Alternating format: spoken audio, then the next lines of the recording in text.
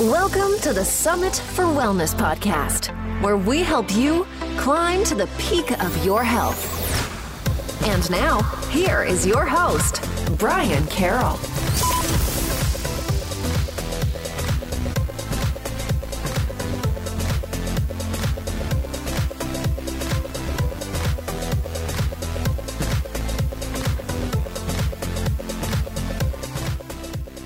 Hello, and welcome to episode 57 of the Summit for Wellness podcast. I'm your host, Brian Carroll, and we are right in the middle of our microbiome series.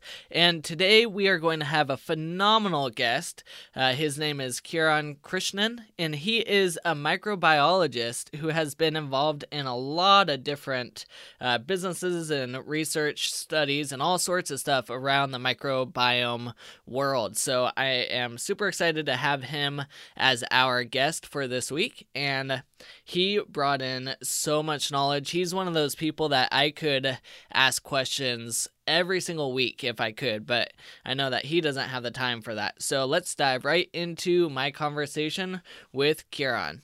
Kiran Krishnan is a research microbiologist and has been involved in the dietary supplement and nutrition market for the past 18 years. He is a co-founder of two organizations, New Science Trading LLC and Microbiome Labs. He is a frequent lecturer on the human microbiome at medical and nutrition conferences. And we could continue with his bio, but he has done so much that I will let him talk a little bit about it. Thank you, Kiran, for coming onto the show. Thank you so much for having me. It's a pleasure to be here. Yeah, I'm excited to dive into all your microbiome research that you've been doing. But before we go there, let's talk a little bit about your background and what got you interested in the microbiome in the first place. It's an interesting story. So I've always been a bit of a science geek. My mom is a medical doctor, and I remember even as a kid, and this was actually in Malaysia. I grew up part of the time in Malaysia. I remember being so fascinated by her work that she would invite me to come into her clinic and allow me to watch procedures she's doing, like suturing cuts and things like that. So I always was significantly interested in the science and the kind of knowledge base that one would need to figure out how the body works. And when I got to college, I was trying to figure out my major, and the very first day in the dorms, they showed a movie called Outbreak. I don't know if you remember that, with Morgan Freeman and Dustin Hoffman. Right, that was like this. Yeah, there's this movie about which is from like the mid '90s, an outbreak of this deadly virus that was killing all of these people in small towns, and then the people that were chasing the viruses to try to figure out a cure and the source were microbiologists. And so right then I said, that's what I want to do. That sounds fascinating. So I went and I submitted an application for the School of Microbiology in the medical college and started studying microbiology. And the world of bacteria just turns out to be such a fascinating alien world, that we can't see, of course, but it's present everywhere and functioning for us every single day. I mean, there's bacteria that can live on cyanide. So there are bacteria that live in the very bottom of the ocean, living off of the methane vents, 5,000 feet to the bottom of the ocean. They're pretty phenomenal creatures. And as you study more about bacteria, you come to find out that they really control everything, not only in our environment, in the world around us, but as well as our body. And that's what really got me interested in studying and becoming, knowledgeable in the microbiome. Because as it turns out, our gut microbiome, the collection of bacteria and all the genetic elements that live in our digestive tract, control probably 90% of all our biological function. Yeah, and I am really curious about what you are talking about with they control everything, because when people look at the body, they see a lot of the physical stuff that's very visible to the naked eye, but the microbiome is very microscopic. So can you talk about how the microbiome is making the body work? Yeah. So that's one of the most fascinating things. We actually have to reframe how we think of the human body, right? So we think of the human body as this like collection of organ systems, like a pancreas, a brain, a heart, a liver, kidneys, lungs, and all of those things are connected by vessels and neurons and muscles and tendons. But we actually have to go beyond that. A human is actually something called a holobiome. That term holobiome means superorganism. The reason we are so sophisticated and we're at the top of the food chain, top of the evolutionary ladder, is because our system is basically covered with a really elaborate ecology of microorganisms. There are tens of thousands of species of microorganisms that live in and on our system. And like you said, we can't even see them. Every little square inch of our body is like a separate ecology of unique organisms that have to all work together in order to improve the wellness of the whole. And more what we understand now is that most chronic illnesses, most diseases, are a result of a disruption in our ecology and the ecology of our body. So one of the things that was defining in that is when we looked at our genome, we sequenced the entire human genome, the scientific community did. And what they found was that a human genome contains around 22,000 functional genes. And that sounds like a lot, but if you look at like a rice plant or an earthworm, they have over 38,000 functional genes, right? So a rice plant or an earthworm has far more genetic capability and genetic material than we do as humans. So then the question is, how is it that we're so much more sophisticated and evolved than a rice plant or an earthworm? Well, that's because we contain and use over 3.5 million bacterial genes in our system. So most of our activity that we perform, the metabolizing of food, the conversion of food to nutrients that can then be utilized by our cells for energy, the production of hormones, the signaling within the body, all of those things are controlled by DNA that comes from bacteria. And without those bacteria, those systems break down. So when you say 3.5 million different genes, are those different strains of bacteria, or is that the number that's populated in the body? Yeah, so the 3.5 million genes are the number of functional genetic elements that the bacteria contribute to our system. We typically have, an average person has around 1,000 to 1,500 different species of bacteria that live in their system. And each species of bacteria contributes several hundred functional genes.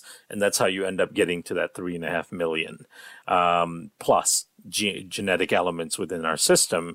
So really what we're working with is the capacity from a biochemistry standpoint to utilize over 3 million genes versus a rice plant or earthworm that has much more limited capacity because they might not have as many microbes that inhabit their system. So of the 1,000 to 1,500 strains of bacteria that are found in the body, what number of those different bacteria have we been able to study and know what their function is currently?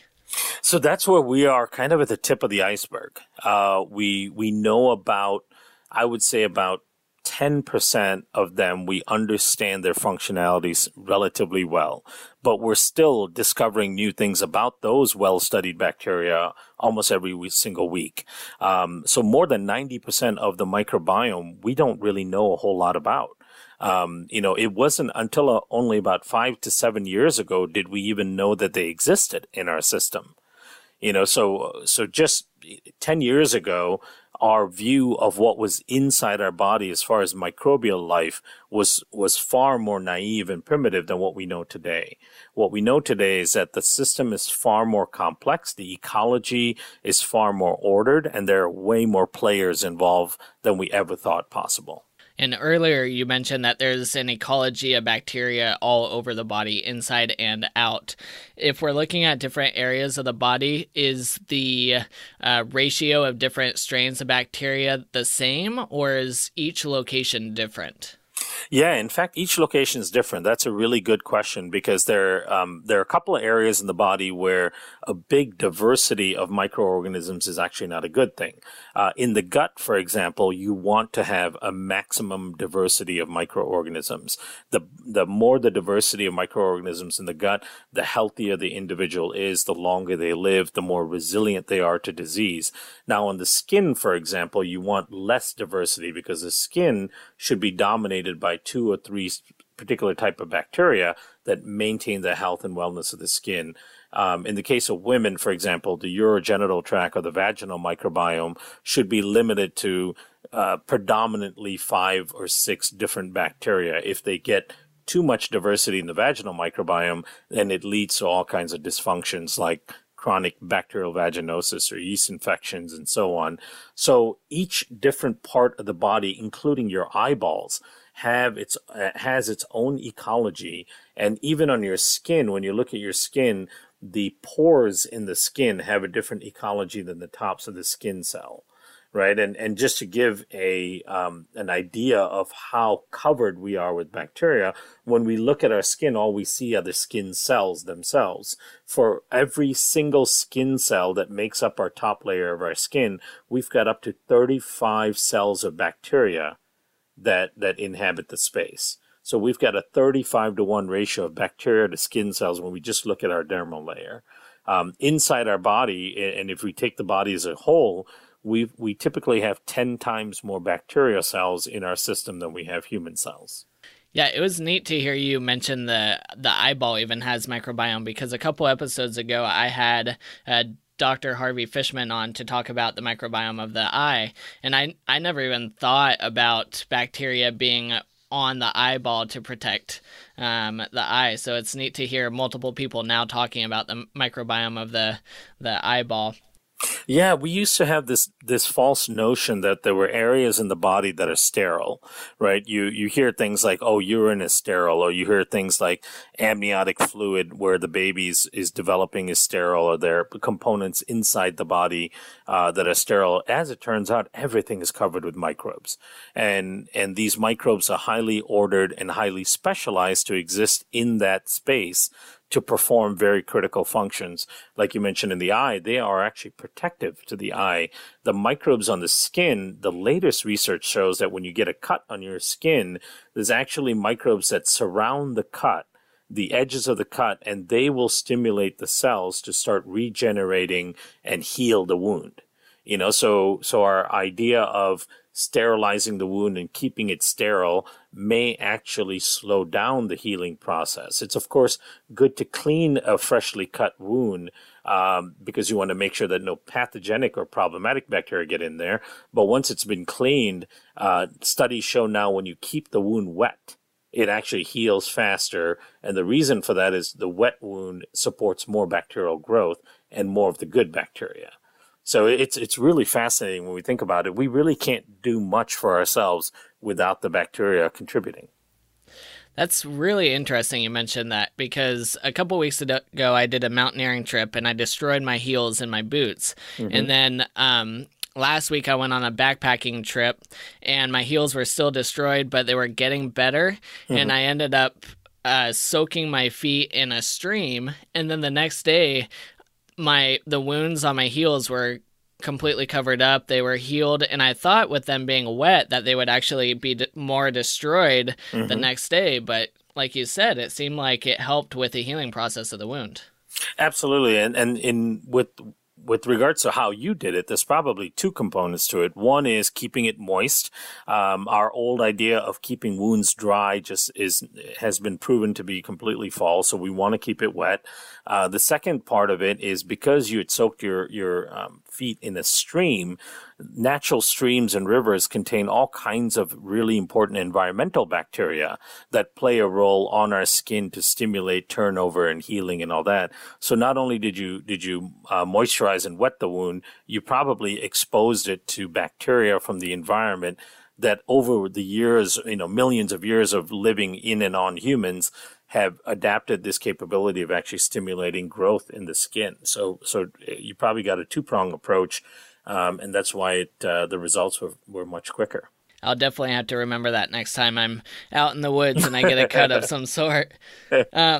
So you mentioned that right now we understand around 10% of the microbiome, but with all the information that we're receiving and all the research that people like you are doing on the microbiome, we're able to start to create patterns and discover what an unbalanced or an out of balance microbiome might look like. So can you talk about what happens to the body when the microbiome is out of balance?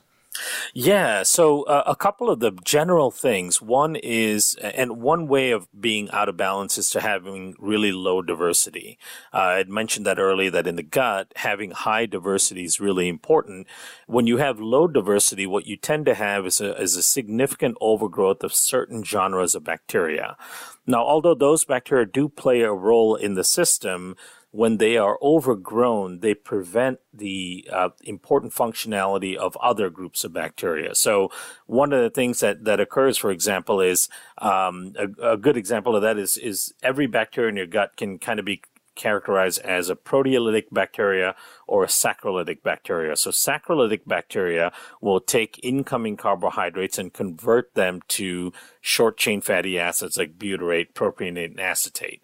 Proteolytic bacteria will take them in and convert them to other peptides, but in the process also produce gas and other things. Now, the function of proteolytic bacteria is still important, but if you have a dysbiotic flora and you have too much proteolytic bacteria and not enough short-chain fatty acid production, it'll screw up your metabolism, it'll increase inflammation, it will not allow your body to utilize helpful incoming nutrients. It will actually screw up gut-brain signaling. It will screw up your body's ability to access fat for energy, for example, and the healing process of your intestinal lining, the enterocytes that make up your intestinal lining, also become disrupted because they are so dependent on the short-chain fatty acids. So that's and low levels of short-chain fatty acids can then be attributed to higher risk for metabolic syndrome, for diabetes, for obesity, for colitis, Crohn's, other inflammatory bowel disease, and so on. So all of those risks come strictly from having too much proteolytic bacteria, which have a role in the microbiome, and not enough saccharolytic bacteria. Right? So it's a simple imbalance, a simple shift. And if you shift it the other way just by 3, 4, 5%, then all of those major risks can go away. And that's how profound the maintenance of the ecology within the microbiome is. So can you give some examples of what would cause the microbiome to be out of balance, whether it's environmental or, medication that we might be on or something along those lines? Yeah, there's a lot, actually. And I always tell people, the fact that we are essentially a walking, talking rainforest, we are highly dependent on a vast diversity of microorganisms to live in and on us in order to support our health and well-being. Having evolved this way, we have then taken ourselves and put ourselves in a very hazardous environment to these microbes, right? Everything around us is an antimicrobial. If you look at our water, drinking water has chlorine and fluoride in it. Those are antimicrobials. If you look at most processed foods have preservatives in them that are antimicrobials. If you look at, of course, antibiotic use, even the CDC estimates that more than 50% of antibiotic prescriptions are unnecessary, and those are devastating to the ecology of the microbes within the system. We also know that all of the pesticides and herbicides that are used on all of the food we eat, for example, glyphosate, the active ingredient in Roundup, is a really strong antimicrobial. And so everything around its personal care products all contain strong chemicals that are antimicrobials. I just saw a research paper yesterday that was published that showed that Splenda, the sweetener, actually has strong antimicrobial effects where it screws up the ecology in the gut. So basically everything that we've surrounded ourselves with causes some degree of disruption in our ecology. And to give you, to walk through a process, let's say you get a severe cold or flu. You go into the doctor or an urgent care center. What a lot of doctors in urgent care centers tell me is that people come in, they're feeling, totally crappy. They're sick. They've got a high fever. They want something. They want a drug. They want a prescription because they want to get back to work the next day or the following day. And so doctors actually feel pressure to give them an antibiotic prescription, even though they don't need it and even though the antibiotic can't help. Right, so you go to an urgent care center, you get a prescription for an antibiotic, and you leave, and then you start taking the antibiotic. The first dose of the antibiotic will knock down your microbiome by 99.9%. Wow! And right, it's a evaporation of the functional bacteria in the gut. Now, what's good about bacteria is they will bounce back and they'll come back again. The problem is the ones that come back faster tend to be the more problematic bacteria, because one of the things that occurs when you wipe down the bacteria with a single dose of antibiotic, you also increase the pH of the gut environment, because most of those good bacteria produce acid and keep the pH low in the gut, because low pH suppresses the growth of unfavorable organisms. So you wipe down the bacteria, the pH goes up, and then on the return of the microbes, the bacteria that do better at a higher pH come back faster. And also the other thing that does great in the presence of antibiotic are fungus. So you get more fungus coming back. Then you take the second dose of antibiotics, everything gets wiped down again, and then on the return, more of the unfavorable bacteria grow, more of the fungus grows. So a single course of that unnecessary antibiotic can perturb your microbiome for up to 2 years, studies have shown. Right? So just that alone, and then you're drinking water from the tap, there's chlorine going into your system. You might be eating processed food, even though it says organic, will have some herbicide and pesticide on it. All of those things compound together to absolutely destroy our ecology. So pretty much everybody at this point has probably had an antibiotic at some point. So What are some of the good bacteria that we can use to help to repopulate the gut, and what are those different strains? So the ones we've been studying are Bacillus endospores, right? So I have this evolutionary biology inkling in my system, and so anytime I look at what is good for the system, what could be potentially therapeutic, I always look at evolutionary biology and I go, what did our ancestors do, or what did our ancestors get exposed to? So when I was looking at in the probiotic world, I there's a lot of products out there with all the Lactobacillus, Bifidobacteria strains. There's 100 billion CFU counts, there's 200 billion, there's 50 billion. It's kind of all over the place, and there's stuff in the refrigerator, stuff on the shelf. And so when we started looking at all of those, what we found is that the vast majority of them just kind of die going through the stomach. So they're not really doing a whole lot in terms of trying to repopulate the gut or change that ecology back to a healthy ecology. So we started looking at, okay, where did our ancestors get their probiotics from? And as it turns out, they got a vast majority of their bacterial exposure after birth from the environment, because our ancestors were smart enough to eat dirt. Right? They didn't sterilize their food supply. They didn't sterilize their water and chlorinate it. So they drank water from rivers and streams, like you soaked your feet in. They ate roots and tubers and dug for food and hunted animals. And so everything they ate was teeming with environmental bacteria. Now, the vast majority of environmental bacteria just die going through the stomach as well. But as it turns out, there are some environmental bacteria that actually live in the gut as their primary home. They simply use the environment as a way to get from host to host.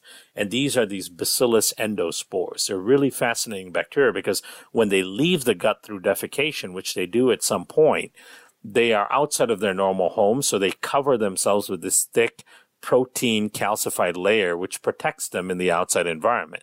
And then next time you swallow them, if you happen to be smart enough to get some dirt in your system, they survive through the gastric system because of this protein covering, and they get into the gut, and one of their primary jobs is to reestablish the ecology in the gut. It's really quite fascinating. This year, we're going to be submitting a paper for publication on a study that we did that showed that adding just 4 strains of these spores can actually almost double the diversity of the microbiome and increase the growth of these keystone bacteria like Akkermansia, Bifidobacteria, Fecalum bacteria, and so on, because these strains act as the police of the gut. So Bacillus subtilis, Bacillus clausii, Bacillus coagulans, Bacillus ligniformis, and Bacillus indicus. These are the most important of those population modulating bacteria. So they kill off bad bacteria. They have the capability of producing a bunch of prebiotics that actually regrow the good bacteria, and they establish balance within the system. So if someone's been on antibiotics for a long time in their life and they have very low levels of these other good microbiome in their gut, if you add in a Bacillus endospores into the system, would it then take a long time for these endospores to police the gut to be able to keep the bad stuff down and allow what's left of the good stuff to start coming back? No, it actually doesn't take very long. That's the beauty of the gut ecology, is that it can change very rapidly in a very short amount of time. The study that we're going to be publishing was just done in 3 weeks. So we saw almost a doubling, of the microbiome, a significant increase in Akkermansia, Faecalibacteria, Bifidolongum, all of these kind of keystone strains in just 3 weeks. And these were kind of average person microbiomes. They were not really bad in terms of dysbiosis, but they didn't have healthy populations of those kind of key bacteria, and they tended to have relatively low diversity. So these were average people who've probably through the course of their life had a dozen or half a dozen antibiotic rounds, eats some processed foods, lives in a modern environment where things around them all have antimicrobial effect. So we were surprised to see that we could make such a significant change in just 3 weeks, but we did, and that's why it's a kind of a landmark study, because nobody has ever shown that adding a probiotic into a microbiome will actually increase the diversity and increase the growth of other strains that you're not adding specifically. Yeah, that's really interesting. So when you're adding in the Bacillus endospores into the system, I know we're talking about the gut right now because that's where a lot of the microbiome live, but does the Bacillus endospores also help for microbiome growth throughout the body, like in the genital region and everywhere else? Yeah, that's actually another study that we're doing right now. So we are doing a study with UC Davis dermatology department, where we're looking at ingesting the Bacillus endospores and then the impact of the ingestion of Bacillus endospores on the skin microbiome. And we're actually seeing some positive changes there. And we're doing another study on the ingestion of Bacillus endospores and changes in the microbiome in your mouth, in your gums, especially for people that have verified gum disease. So people who have verified gum disease, whether it's early stage or end stage where it's getting to periodontal disease stage, they have very specific pathogen and biofilm growth in the mouth, in the gums, in the gingival tissue. And there are indications that a modulation of the gut microbiome will change those populations. Now, the people always ask me why, and the reason is because every surface in our body is covered by, connection to the immune system, and then as well as a mucosal layer. There's something called the singular mucosal theory, where the gut mucosa is a central command center for changing the mucosal tissue and the immunology of all of the other parts of the body. For example, one of the spores, the Bacillus clausii that we use, has studies in it that show that it's a really effective treatment for upper respiratory infection in children, and it's used in Latin America and Europe as a prescription drug for that purpose. So imagine a spore that you ingest has the ability to change the microflora in the lungs, which is, an area distal from the gut, but connected through the mucosal and immune system. So yes, absolutely. The gut changes in the gut microbiome have a significant influence on the rest of the microbiome, including the urogenital tract. Yeah, and earlier you mentioned that in the genital region, the microbiome should be smaller in numbers. So I know a lot of my audience, there's a lot of people that have various issues, yeast infections, bacterial infections down in those regions. So can you talk about what are some of the good bacteria that should be populating those regions? Yeah, in women especially, it's a set of 5 different lactobacilli. So these are Lactobacillus crispacus, Johnsai, I believe reuteri is one of them. So there's 5. They call the big 5 strains. Now the thing is, you can't supplement those to get them to grow. They are there, but when you have a messed up mucosal system, those good bacteria become suppressed by an overgrowth of yeast and things like Streptococcus, Staphylococcus, and so on. We also know that personal lubricants are devastating to those good bacteria. So when you use a personal lubricant, most of them are glycerin based and so on. Most of those will destroy the good bacteria and then leave room for fungus and bad bacteria to take hold. And in the case of women, they get it even worse because when they go to the doctor's office for examinations, the lubricants that they use in the doctor's office to lubricate the speculum and so on is even worse than typical personal lubricants that you can buy, online or at stores.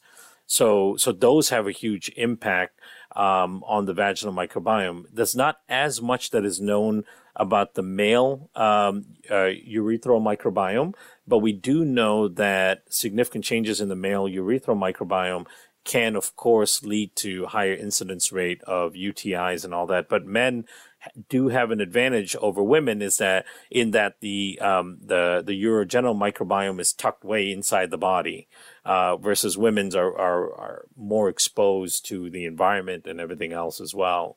But in the case of women, there's 5 key lactobacillus strains that need to be predominant in the vaginal microbiome, or it can impact, of course, UTIs, vaginal yeast infections, and so on. But it also impacts fertility. That's another aspect of it. Yeah, and you mentioned that supplementing for women could cause yeast infections and other issues because it can stimulate growth of some of the bad stuff. So what are some ways for women to help to repopulate that region? Would it be through the gut first or some kind of suppository or something similar to that? Yeah, and that's what we're seeing. We're seeing that once you affect the gut mucosal tissue, it changes the microbial content in the vaginal mucosa and the vaginal microbiome as well. So, for example, we work with around 16,000 doctors in the U.S. right now who utilize some of these spore-based products that we make, and many of them that are managing chronic UTIs or chronic BV or chronic yeast infections do it by using oral probiotics. So oral probiotics will, in a very short amount of time, create an influence in the vaginal mucosa that will allow the immune system to actually go after bacteria and fungus that shouldn't be there and allow the growth of the good bacteria that should be there. There was an interesting study that was published by Royal Holloway London University with one of the strains that we have. They were using the strain as a delivery mechanism for vaccine antigen. So the vaccine antigen happened to be tetanus antigen. So what they did is they took the tetanus antigen, they stuck it on the spores, and they had women swallowing the spores. And the spore took the vaccine antigen down into the gut, presented it to the gut immune system so that the gut immune system can create antibodies against the tetanus antigen. And what they found that was fascinating is within 2 hours of ingestion, they could find anti-tetanus antibodies in the vaginal mucosa of the women. That's how quickly that message got sent out from the gut to the vaginal mucosa to help protect the vaginal mucosa. Wow, that's impressive. So would you say that the gut is kind of the main stopping point or the main, I'm not sure what the word I'm thinking of, but the main hub of the microbiome of the body? Yeah, I call it the central command center.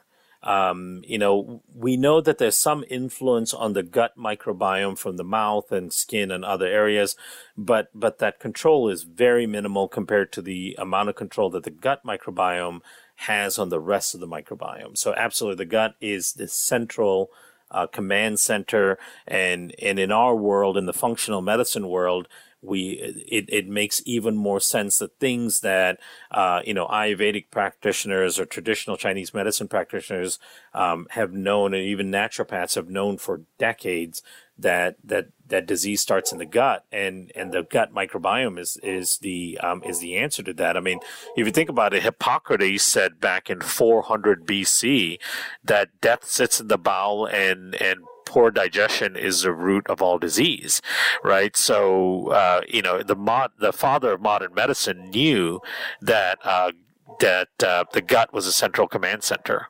Yeah, and it sounds like your dog back there is agreeing with what you had to say, which is super funny. Yeah, sorry about that.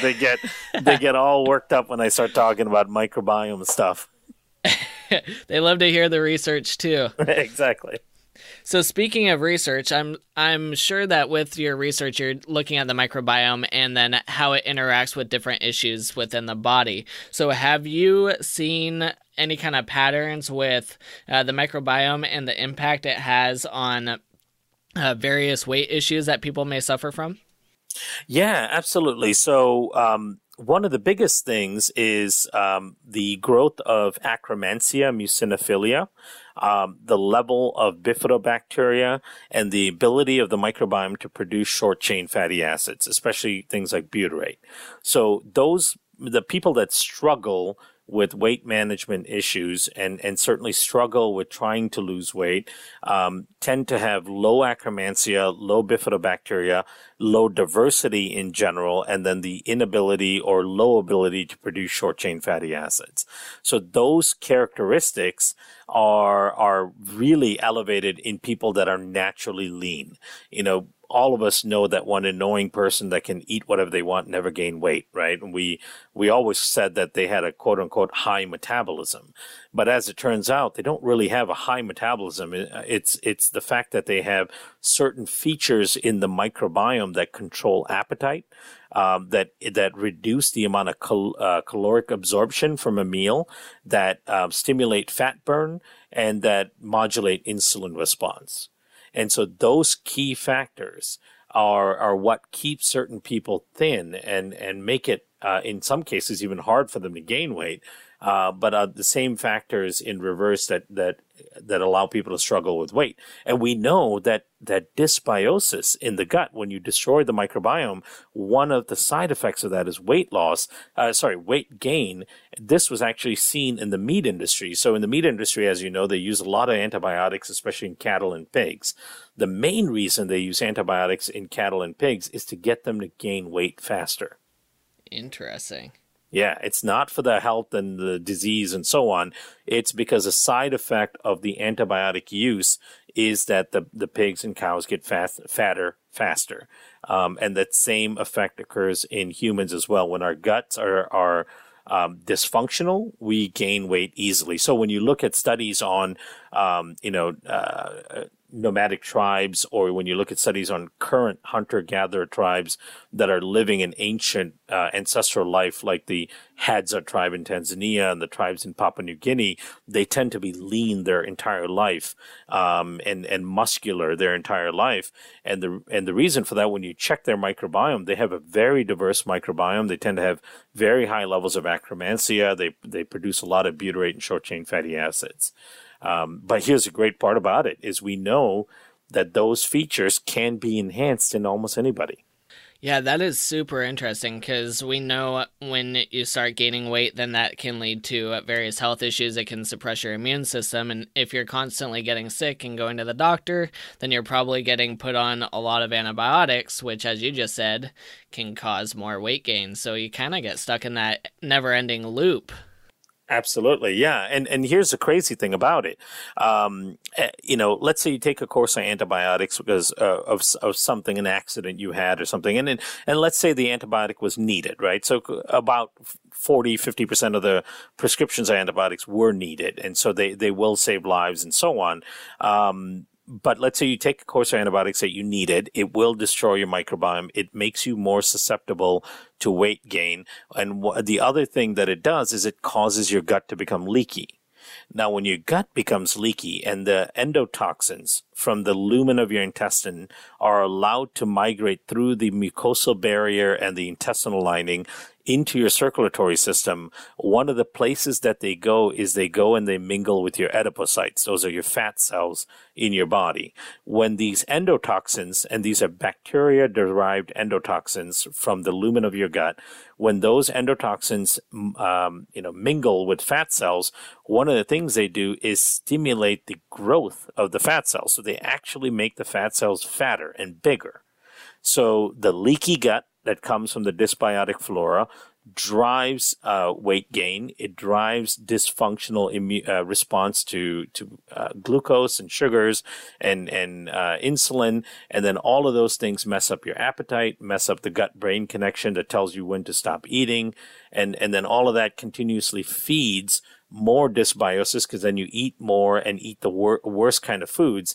That perpetuates the dysbiosis. So you go into this never-ending cycle of the inability for your body to respond appropriately to food, and then hence your inability to manage weight.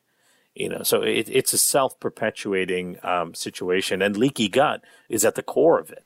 Yeah, and we see that a lot in the functional medicine world, where people are trying to figure out, do we go after the leaky gut first, or do we go after the microbiome first? Do we do both at the same time? Is adding probiotics going to stimulate a growth in the unhealthy microbiome? So which direction do we go first? So and obviously everybody is different. Everybody has a different starting point. But would you think it'd be more beneficial to add in soil-based probiotics first to try and increase the good bacteria in the gut? Or would you try and do that at the same time while you're trying to close down the intestinal mucosal lining? Yeah, so that's actually, even in the functional medicine world, that's a common misconception, that we can use nutrients to seal up the gut, right? So like things like L-glutamine are used, or licorice root and aloe and things like that. Now, those things do have a function in the gut, and they can add building blocks to rebuilding the tight junctions, the mucosal lining, and all that. But one of the things that is not well understood, even in the functional medicine world, is in order to utilize those nutrients, you need the right bacteria. So bacteria are 100% in control of the permeability and the structure of the mucosal lining and the lining of the intestinal cells, and all of the tight junctions, because we don't have an endogenous way of stimulating the expression of tight junction proteins. Those are the proteins that keep all of the intestinal cells together and keeps them from being leaky. We also do not have a way of stimulating our goblet cells to produce more of the mucosal layer to regenerate the mucosa. All of those things are controlled by bacteria. So, in fact, my recommendation to people, and we published a study last year in the World Journal of Gastrointestinal Pathophysiology, the first of its kind study showing a resolution of leaky gut in just 30 days without any dietary changes and any other therapies, just by using the bacteria. And these are the spore-based bacteria that we work with, the Megaspore product. And so what the idea behind that is, you get the spore-based bacteria into the system. They start suppressing the bad bacteria that are destroying the mucosal layer, that are causing inflammation at the intestinal epithelium, which then messes up the tight junctions. So they start pushing those bacteria out. They start increasing the growth of the good bacteria that will produce butyrate, that then stimulates the goblet cells to produce more of the mucosa, especially mucin 2, which is the dense, thick barrier type of mucosa. And then butyrate also improves the tight junction function. And then these bacteria actually stimulate the expression of the tight junction proteins. So my recommendation always is start with the bacteria, let the bacteria start to take hold. After a week or two, start adding in the nutrients that we know the bacteria can utilize to improve the structure. Those nutrients are like L-glutamine, lysine, leucine, even things like licorice root and so on. Those are all useful, but you need the bacteria to utilize them in order to rebuild. So when you're starting the first week or two, are you doing higher doses than you typically would do for the soil-based or spore-based probiotics? We actually taper people up from a low dose. For example, with the Megaspore product, it's a 2 cap a day is the clinical dose. That's the dose that we do all our studies with. What we do is we end up tapering it up, starting with as little as half a capsule every other day. The reason for that is these are powerful organisms. They will go in and start killing off bad bacteria. If somebody has really dysbiotic gut, really leaky gut, they can experience some die-off reactions if you go too much too soon. And so when you taper them up from as little as half a capsule every other day for the first week, then you go to half a capsule a day, then 1 capsule a day, then 2 capsules a day. If you do that kind of tapering, it mitigates vast majority of the die-off reaction. And the die-off reaction is a good thing. It's actually indicating that there's a change happening in the gut, and you want that to some degree. But in many cases, if you have too much of it, it can be uncomfortable for the patients. So we taper them up. We get them to the full dose. Once we get them to the full dose, then we start adding in the other nutrients as well. Awesome. That's a really good approach. I like that. Thank you for sharing that. Yeah. Now, a lot of people, they're focusing on eating probiotic-rich foods or fermented foods. And you mentioned earlier that a lot of those probiotics end up dying in the stomach before it even gets to the small intestine. So is there benefit in eating fermented foods, or is it better to have spore-based probiotics coming into your system? Actually, so they play 2 different functions. If you can only do one of them, I would say the spore-based probiotics are more efficacious because they actually change the microbiome. But fermented foods do have a role. And fermented foods do not provide probiotics. In fact, I was asked to speak at a big fermentation festival, and that was my first sentence in my talk is fermented foods are not a source of probiotics. And I thought either they would stand there and listen to me, or they would chase me out of there with pitchforks. But fortunately for me, I'm still alive today, so they did listen, and then by the end, the crowd understood. The thing is, we have this misconception that if we do kombucha, we do yogurts or kimchi, that we're getting probiotics. So probiotic, it has to be a live functioning organism that makes it through the gastric system, gets to the gut alive, and actually creates a functional change. You don't get that from fermented foods because all the bacteria from fermented foods die in the stomach. Now, the benefit from fermented food comes from the ferment itself. And there are studies on this. There's a study, for example, on a fermented yogurt that has been shown to have improvements in gastric function, like reduction in bloating and improvements in regularity. Then they did a version of the study where they took the yogurt and they heat killed the bacteria, so they know that the bacteria in the yogurt's dead, and they administered it, and the dead bacteria yogurt had the same effect. So we know it's the ferment, because the ferment during the fermentation process produces things like organic acids, peptides, dipolonic acid, 13-MTD, all of these really amazing fermentation byproducts that feed a lot of the good bacteria within the gut. So if I go back to my evolutionary biologist side of me, I look at what our ancestors have done for the last few thousand years, and they do both. Right? They get good exposure to spore-based bacteria from living closer to the environment, eating dirt, and so on. But their foods also got spoiled, and they were smart enough to keep the spoiled foods. And in fact, they started fermenting foods to preserve it on purpose. And so they consume both fermented foods and they consume the bacteria. So I always give this following analogy. If your gut is a garden, and it's a very complex garden with thousands of plants, the fermented foods are like fertilizer to the garden, but the spores are like your gardener that can go in and specifically modulate that garden, pull out the weeds, increase the growth of the good plants, and so on. So you've got your fertilizer and your gardener. Both are important to maintain a healthy garden, but if you were only able to do one for some reason, I would do the bacteria. So would you consider a fermented food more of a prebiotic then? Absolutely, yeah. Fermented food actually fits into 2 categories. It fits into the category of a prebiotic because there are components in there that feed other bacteria and increase the growth of other bacteria. And then it's also considered a postbiotic. That's another new category that's coming up where there are specific bacterial metabolites that are made that have a significant function in our body.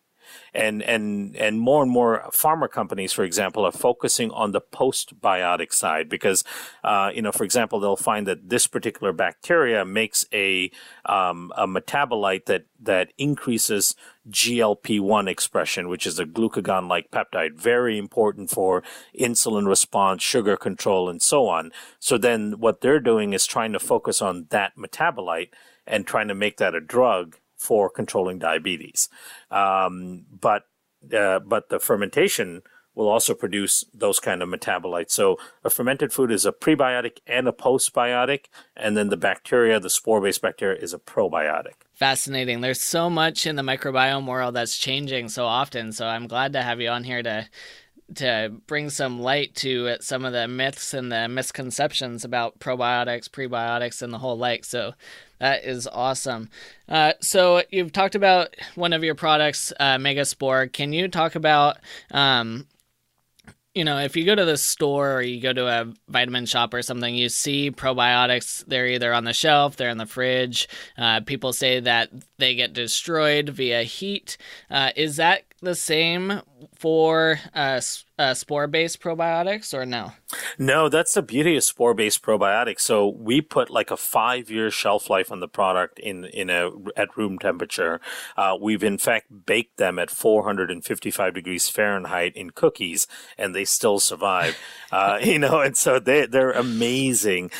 In fact, there's a study on Bacillus subtilis, which is one of the main spores in our formulation, where it can survive in the vacuum of outer space for 6 years. So they did a study in the space station showing that this bacteria can survive in the most harsh environment for any living organism, which is in outer space, for 6 years. It's quite amazing, these bacteria, and so a store shelf or encapsulation bottling is nothing for them. They've been through a lot worse throughout the course of the history of our planet. And so all of this stuff in the refrigerator, and it's funny because as a microbiologist, the way I got into the probiotic space is I was hired by a large multinational company because I previously had a research company, that would do studies on ingredients and things like that. I was hired by a large multinational to study the probiotic industry and figure out what on the shelf made sense, had good scientific substantiation, and then give them a recommendation for the type of probiotic I would formulate. One of the first things I did is I would go to the stores and I'd always ask them, what are your best probiotics? And as you would expect, they always pointed me to the stuff in the refrigerator, and I would start questioning them and say, okay, why is it in the refrigerator? And they'd say, well, because it has to be a live culture. That makes it a higher quality probiotic. And so to keep it alive, we have to keep it in the refrigerator. And I say, so, okay, if it sits on at room temperature on the shelf, it'll start to die off. And they say, yes, that's why we keep it refrigerated. When you take it home, make sure you refrigerate it. And I say, okay, so if it can't survive 70 degrees in this room temperature, how does it survive 98.6 degrees in the body and a pH of 1 going through the stomach? And no one ever had an answer for me. And so we started testing the products and studying them and seeing that when you put it through the gastric system, they all just die. So the most important thing for people that go into the stores looking for probiotics is, look for one that has verified survivability through the gastric system, and ones that have studies on the actual formulation. That's another big difference in the probiotic space is people will say we have clinical research strains in the product. Well, that means that they've taken 3, 4, 5, 6 strains, each that have their own independent studies by themselves, and then mix it all together and assume that the combination is effective. When in reality, we don't know when you combine all those strains if they're going to be antagonistic to one another, if they're going to, if their mechanism of action would be contradictory in some way. So you want a probiotic that actually has a study on the finished formulation that you're buying, and that's kind of what we do. We focused all our studies on the actual finished formulation. Awesome. Well, I have one final question for you, and this is more about testing, because we see the different tests out there. Ubiome, Viome, they're out there testing people's guts. Is it important for people to go get their microbiome tested at this point, or currently is it just gathering information about what's going on in your body? Yeah, I think you're just gathering some interesting information. I don't see any need for the testing because there's a lot of issues with the testing as well. There's a company called Zymo Research that produces DNA probes and things like that for sequencing research institutes and other companies. They actually did a study where they published this study. They actually took a single stool sample, and sent it to 5 different of these kind of commercial microbiome testing labs. And what they got was 5 different results, right? So none of these techniques that are being used by the commercial labs are published. They haven't gone through peer review. They're all internal processes. We also know that the bacterial distribution in stool is not homogeneous. So you don't have like an even distribution of all bacteria in the stool. You could be getting a 20-gram sample from this part of your stool, and that would look very different than a 20-gram sample from another part of your stool.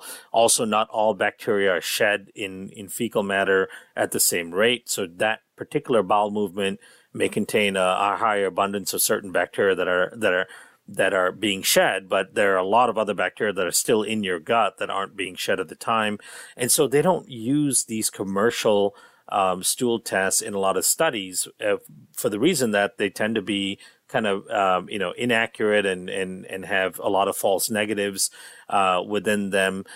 So I say, to me, it's more about the functionality of the gut, how you feel. The vast majority of Americans, if not all Americans, have a dysfunctional gut to some degree. We know that, right? Because we all live in this world where we're exposed to chemicals, exposed to antibiotics. Even organic foods have high levels of glyphosate on it. So we know our guts are messed up. There's no need to test it. And when you test it, there's no way to treat it specifically to the test, right? For example, I get a lot of these questions from functional medicine docs that I work with, or even patients of theirs, where they send me the test results and they go, oh my God, I have very high levels of Pseudomonas. It shows a +3 on Klebsiella. It shows high amounts of E. coli. What should I do? And then the question is, what can you do? There isn't an antimicrobial that you can send in that will specifically kill the Klebsiella or the Pseudomonas or the E. coli and not destroy the other good bacteria, right? So there's not a whole lot you can actually do when you see the test.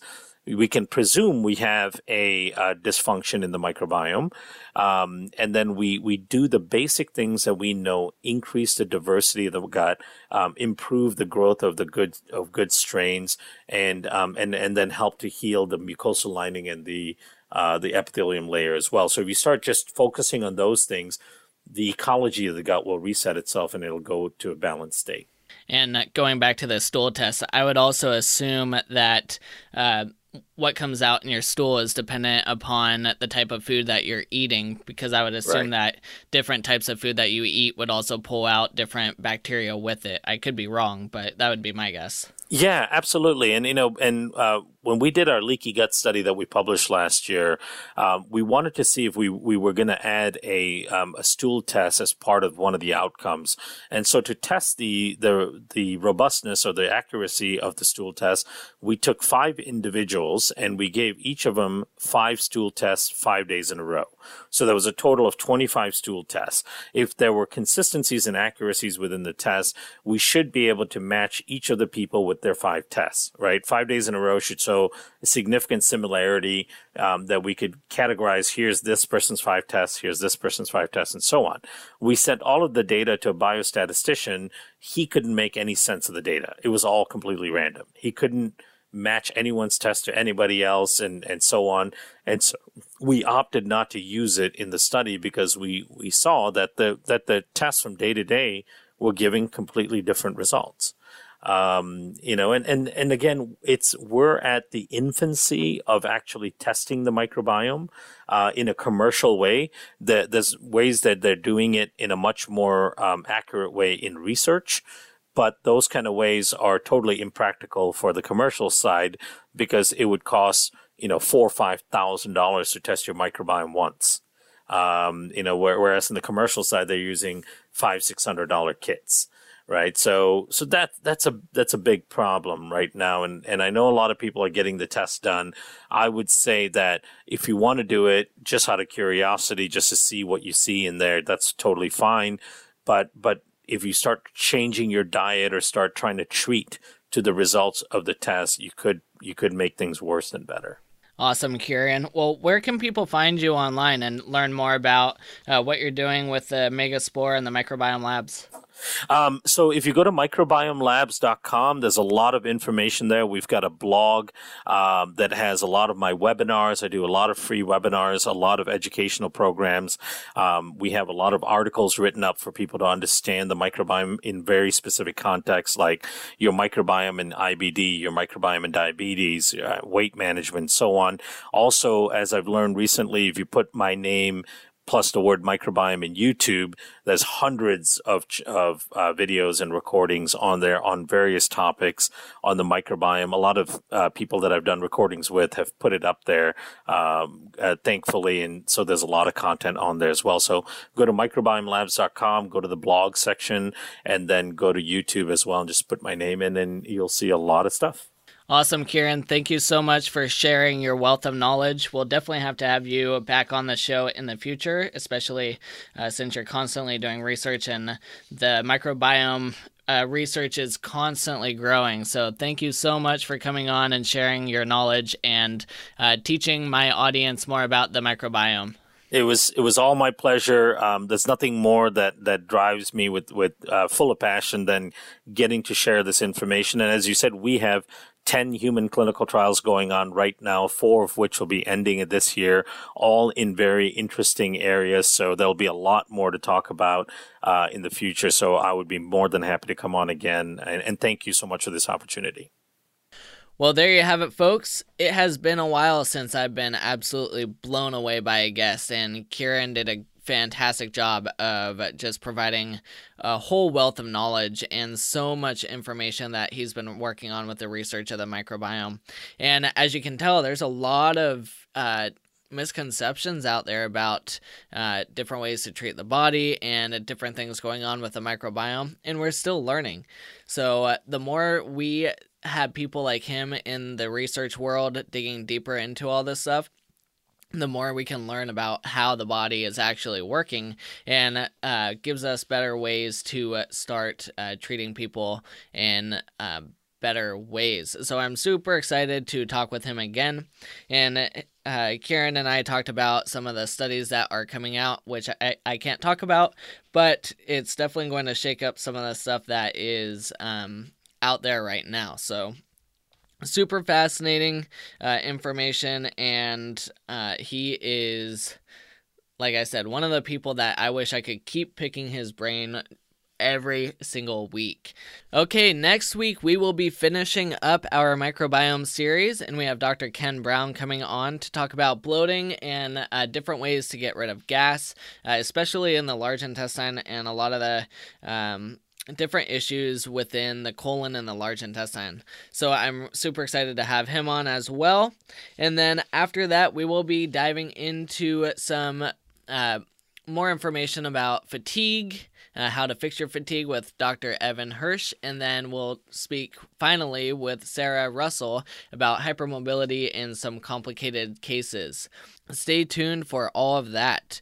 Okay, if you have enjoyed this episode, then please go to iTunes and leave us a rating and review. Those ratings and reviews actually do make a difference in the iTunes world because it helps to get our show out in front of more people. So if you go to summitforwellness.com/iTunes, then you can just quickly leave us a rating and review, and it would be extremely helpful. All right, keep on climbing to the peak of your health, and we will see you next week.